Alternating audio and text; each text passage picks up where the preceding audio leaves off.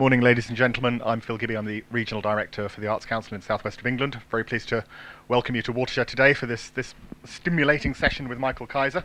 Arts Council England has been very keen to adopt agendas around private giving and philanthropy, which are going to become increasingly important, we feel, to arts organisations over the next few years. And we feel it's right to support organisations as they make progress in those areas over the next 4 or 5 years.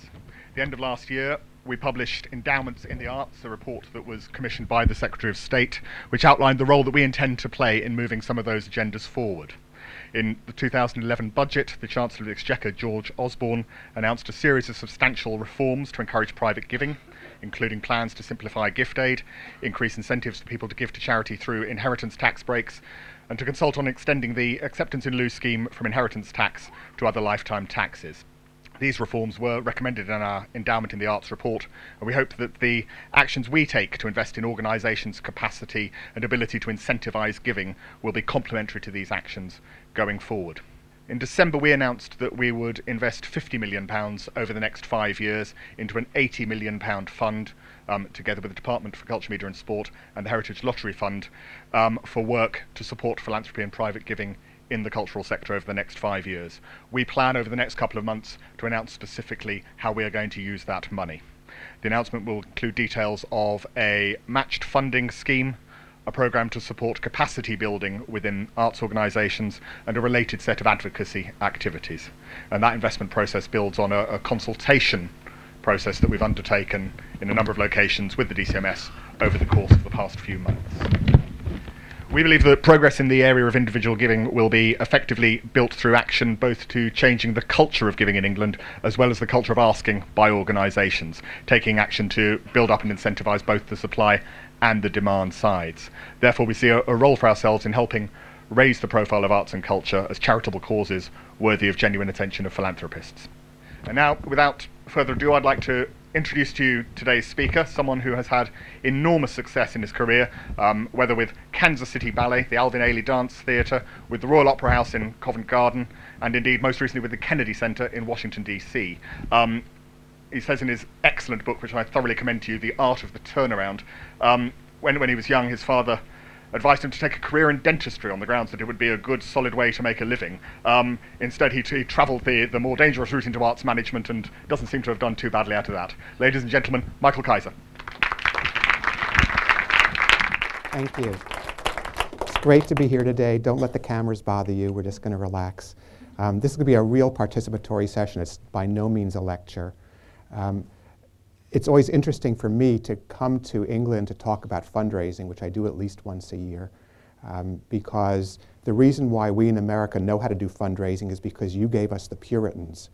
And the Puritans thought that music and dance were evil, and so we had a separation of art and state, which continues to this day in the United States, which meant if we were going to have any art in my country, we were going to have to learn how to pay for it privately. So we feel like we're returning the favor by coming here to teach. I do get a chance to teach all over the world. I've now taught people from 72 countries. And one of the common feelings everywhere, no difference from country to country, is that people find that fundraising is either challenging, difficult, or distasteful. And I would love to hear from you why you find fundraising a challenge. So please, anybody who wants to speak. Somebody. Yes.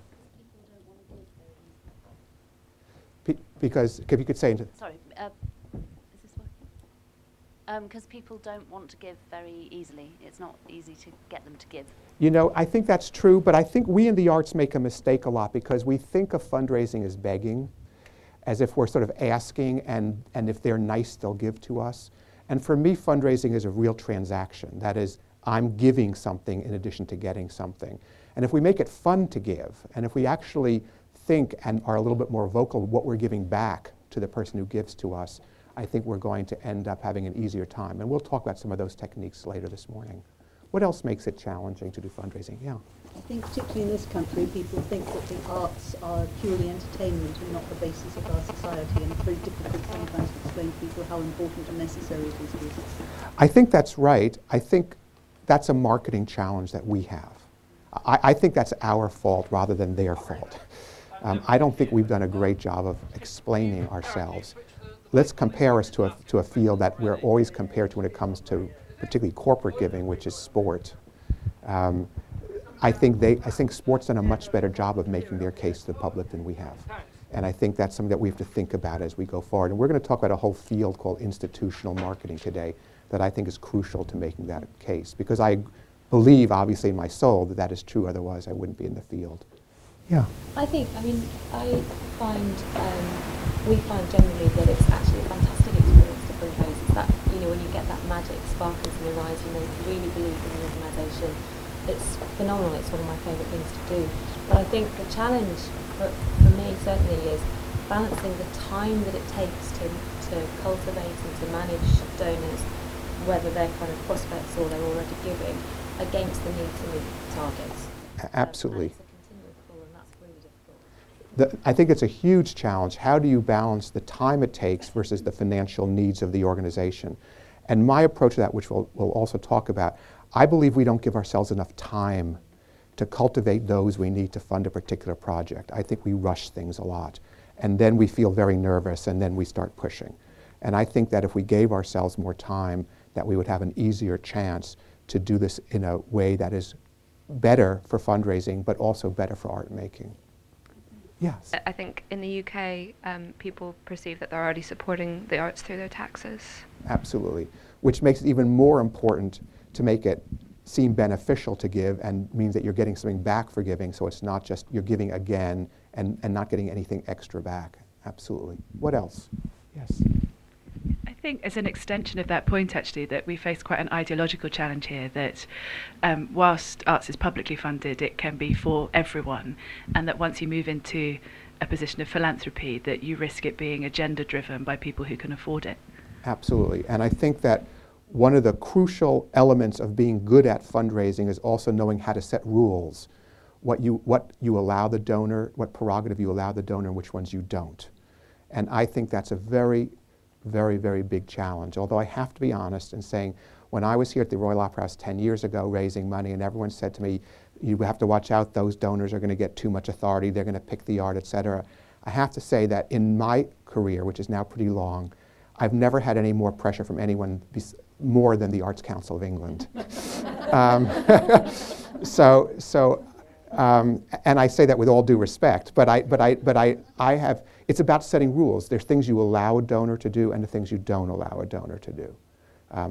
I used to run this little ballet company in Kansas City called the Kansas City Ballet, and if you've ever tried selling ballet in Kansas City, which is essentially a cowboy town, selling anything in England's a lot easier. And after I left, this local toy store came. They wanted to pay for, they wanted to sponsor the annual production of Nutcracker, which is done at Christmas time, and toy stores sell most of their toys at Christmas time, so it made sense for them. But what they wanted was they wanted to put their mascot, which was a moose, in the last scene of Nutcracker. You don't allow this. I mean, you have to be able to set rules, and I think that as countries and as societies get more used to fundraising, you learn to set the rules a little bit more stringently. But it's a very big point, absolutely. What else makes fundraising challenging? Yes? I think it's that thing that you just mentioned about selling ballet to people in Kansas City. I think when you're outside of, or the perception is when you're outside of large cities or outside areas that are perceived as wealthy, and you've got a product that might be unusual or different, it's finding people, it's getting started. How do you prospect? How do you find the right people in your area to make that ask? So all that research side of things, when you haven't got fundraisers and you're a small organisation and you perhaps don't have a high profile, I know talk about institutional marketing, but when you're small, finding the right people to make that ask is challenging. And I promise I'll talk about the institutional marketing we did with the Kansas City Ballet, because I do believe that especially small organizations need to do that in order to draw people to them, because marketing does come before fundraising. You have to have the people who care about your work before you can ask for money. What else? What else makes it hard? Anybody? Yes. Yes, let's just pass the mic over. For a loud voice. It'll help the filming if you do it into the mic. Well, I come from, second generation immigrant communities, and we find, I run an organisation that has given voice to the British Asian contemporary experience, And we find that our communities give a lot of money, but they tend to give back to, charitable things in Absolutely. India or the countries that they come from. Absolutely. And it's very hard to convince people that art is a charity. Absolutely. And I do a lot of work with organizations that serve specific communities. And in the States, individuals who provide the vast majority of funding in the States, and actually are becoming a majority of the funding here in England. In the States, it's 60 to 65% of funding for the arts comes from individual givers. For organizations that serve specific communities, it's 6%. And this is a very big challenge that I've been working on for the last 20 years, because I do believe that we need to find ways to because I believe individual donors there's so many more of them, and they're so much more loyal. How do we start to change that in organizations that do serve specific communities? We are, we're crossing over in terms of who we serve. Absolutely. But But we find that in terms of donations, it's still it's very difficult. I'm not going to tell you it's not, but I'm going to tell you that there are ways to move the bar. I used to run a dance company called the Alvin Ailey American Dance Theater. It's an African-American dance company. It's faced the exact same issues of not being, the African-American community in the United States is incredibly generous, but they tend to be generous to church and to education and not to arts. And we had to move that, and I'll talk about the way we did that, all right, as we talk this morning. Let me talk about these are some of the challenges. Let me talk about how I view fundraising, how I think one can do it to make it easier. First of all, in my experience, the one thing that's absolutely central and crucial to a successful fundraising organization, but obviously also to a successful organization, is exactly one thing, and that's the quality and excitement of the art. And when I use the word art, I'm using that word very generally because some of you are educational organizations, so it's programming I'm talking about, the quality of your programming. And I find that to do really good fundraising on a sustained basis, you have to have exciting, important, surprising, quality art. And to me, this is the prerequisite. It's good news because that's also what we need to fulfill our missions of our organizations. But it's sad to me because I look around the world and I see so many organizations and so many communities where art making has lost some of its vitality, has lost some of its dreaminess, where artists are so scared about money that they're not really making the art they want to make, and they're not making art that's big enough, surprising enough, or challenging enough. And I see a lot of arts organizations that do Beethoven's Fifth Symphony one year, and the Sixth Symphony the next year, and the Third Symphony the next year, and the Seventh Symphony the next year, and they think that is changing the art. And they end up looking just a little bit routine and dull in their communities. And that makes it extremely hard to fundraise. And for me, creating important art then is central to good fundraising. And I have found that a lot of arts organizations don't give themselves enough time to create their art. And let me ask you just to raise your hands. For your organizations, how many of you plan your artistic projects at least 1 year in advance? Great, that's a very healthy number. How many of you plan your art at least 2 years in advance? Good. How many of you plan your art at least 3 years in advance? How many of you plan your art at least 4 years in advance? Okay, we lost you there. Okay. I'm going to make a case for planning art 4 or 5 years in advance, knowing there are lots of caveats. And let me make my case, and then you can tell me why I'm wrong, okay? But let me start by making my case. I have a very simple chart that's sort of my Bible. I have the next 5 seasons, the 12, the 11, 12, 12, 13. I'm going to change this marker in a second. Okay, and under each of these seasons, I list all the projects I think I want to do in those years. These markers don't want to cooperate.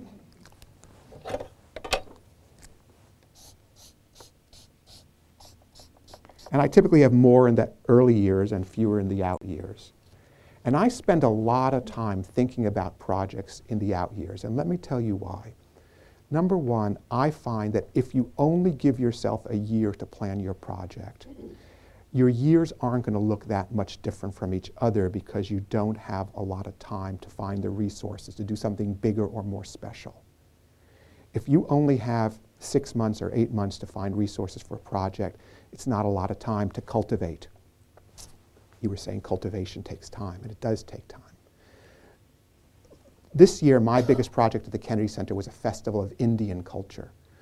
We took 5 years to make this very large festival. We had the theater and the music and the dance of India. We had the poetry and the literature of India. We had both contemporary and classical arts. We had the food of India. We had the fabrics and the jewelry of India. It was a very large look at the culture of India. It took us 5 years to put it together. It took us a couple of years just to really investigate the field, figure out who we wanted to bring, figure out which of the artists were the best in their genre, to build relationships with the artists, to do the contracting.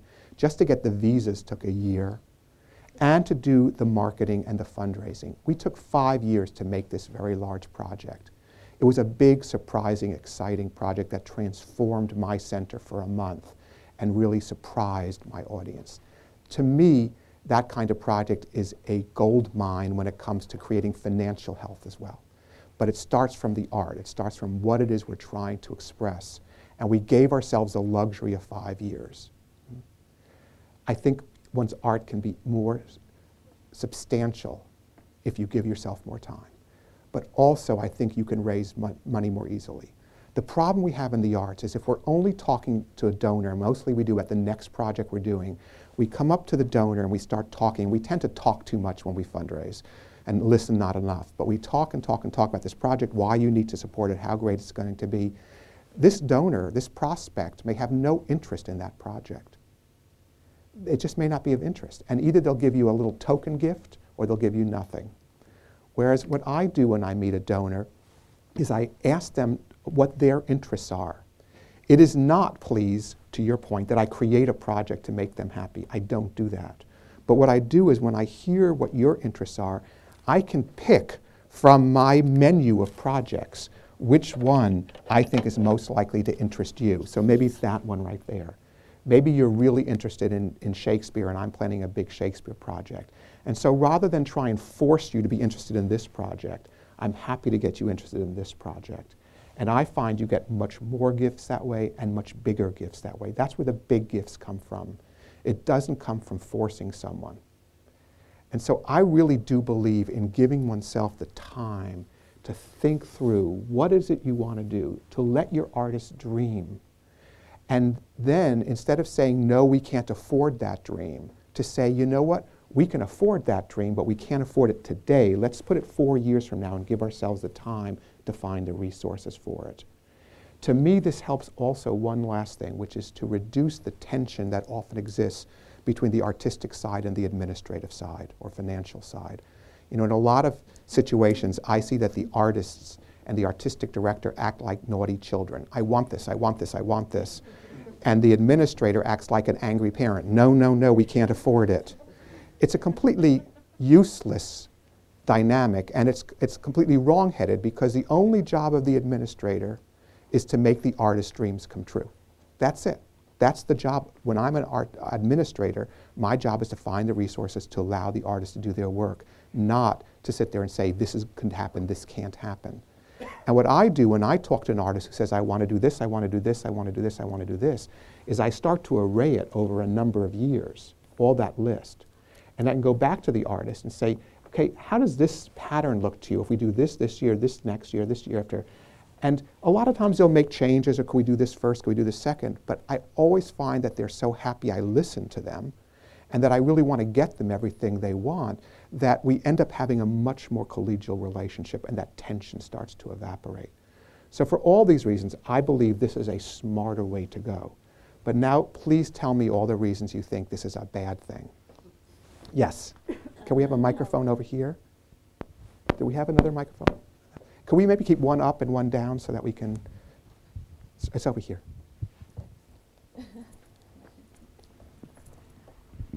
Perhaps the impatience of donors who want quick results for their cash injections. We will have always projects we're doing now And once you get started on this, you're always doing a full slate every year. And if there's a donor who says, I need to do something today, then you find something from today's list. But what I find is there's more donors who say, I'm not going to give unless this project really interests me. And so I'm trying to take care of that donor. Now, for each donor, once we get started with this, I'm constantly talking several years ahead with our major donors, so that there's always something for them to fund in each year, but what they're funding is something that they first thought about 2 or 3 years before. Yes? Is it on? Yes. Oh, great. I'm not saying this is a bad idea, but what I'm concerned about, our organisation focuses on working with artists, emerging practitioners. Mm-hmm. Great.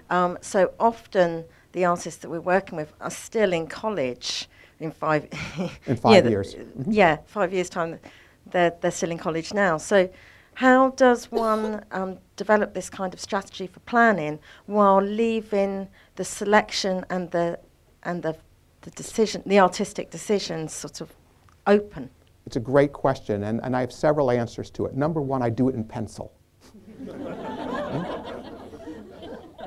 I'm constantly moving things around for lots of reasons. I have an idea, it's going to take a little longer. Or I have an idea, I could actually move that one up. Or I have an idea and it's a bad one, let's take it out. I'm constantly moving things around, number one. Number two, I also leave some slots blank. I'm not saying every project has to be planned 5 years out. I'm thinking about some of the bigger things that we couldn't do unless we gave ourselves the time. All right? And then number three, a lot of times I'm thinking of themes rather than thinking of specific works. Does that make sense? Or I'm thinking about an artist I'd like to work with, but don't know what the work's going to be because it's going to be a new work. So last year I did 3 plays by the American playwright Terence McNally. 2 of them, Masterclass and Lisbon Traviata, existed. Those I could program. I wanted him to write a new play. I had no idea what it was going to be. But I could work with him early enough to get on his calendar so that when we did this project, I had the new play. Does that make sense? And I find that a lot of times arts organizations say, I could never work with this artist. I could never work with this great playwright. I could never work with this great singer or this great actor or this great director because they won't care about me. And it's true, if you go to them and say, can you work with us in 6 months? They'll say, no, I'm busy. But if you say, I'd love to work with you in 4 years, very often you can get on their calendar. And they feel like they really have the time to plan a project that would be interesting to them. So I find even for newer work, that starting to think early really can be helpful. I just wanted to mention that in England, I suppose we are very, very stuck in the rut of looking for fundraising from charities, Arts Council, etc. Yes. And all of those are very hatch, match and dispatch. Yes. So obviously we've got to completely change the way we approach things here. But for us starting afresh and shifting away from those organisations, how do we gain trust and a belief from the corporate sponsors actually that we can even deliver? We've got no track record of doing this basically. So. Well, there's some in this country. There's maybe not as much as you would like. Yeah. I'm not saying you get rid of the old funders. I'm saying that if you want to build your fundraising, you're going to have to amplify with new funders. Because what I am concerned about is always going back to the same 3 to 5 donors for every project. And if you only give yourself that 6 or 8 months, you're almost doomed to only go back to the same funder because you don't have time to cultivate the new ones. Let's take the India Festival I mentioned. We raised 80% of the money that we had to raise, and we had to raise a lot. It was a big project. We raised 80% from donors who had never heard of us 5 years earlier. Or if they had, it was just sort of very bland in the far distance. They had never funded us. We had the time to research and cultivate and then to solicit a whole new set of donors because we took the time to do that and we had the length of time to do all of that work. So I believe if you're going to build your funding base away from Arts Council, 2 major foundations and 1 or 2 corporations and maybe a couple of individuals, if you're going to broaden the base, which I think is crucial, I absolutely believe that this way makes it easier to do that because it gives you the time. Try it with 1 project. Don't try and do it with everything. Just pick 1 project that you would love to think about. Sit back with a glass of wine in your living room in a nice cool place and just dream about a project you'd love to do that you could never imagine doing in a 1-year time frame.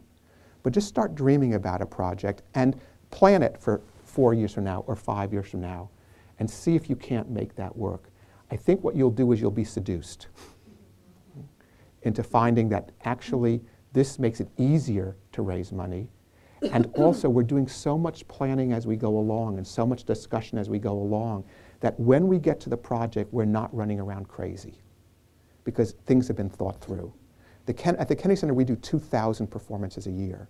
If we didn't spend a lot of time thinking about them early, we would be going bonkers every day because there's 5 different performances a day. So we find this becomes a necessity. Again, not for every project, but for the bigger ones. It really allows us to really think things through and to make things be in place and to make the money be in place. Yes, one more comment and then we're going to move on.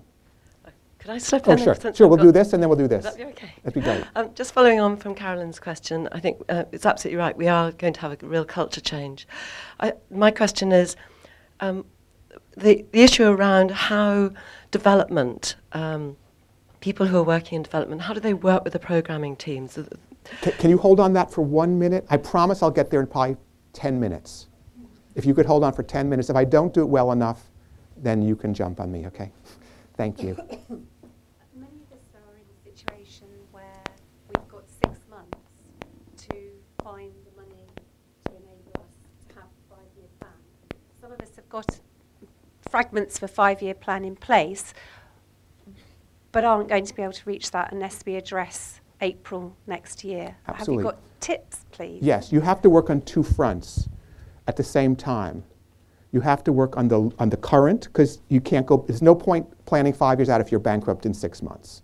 So you have to work on 2 fronts. But what I'm trying to say is to get yourself, your organization started on this longer term thinking, because what you'll find is as you get closer to that longer term event, you're going to start to, you can start to change the way your organization functions. I have to do some short-term fundraising as well.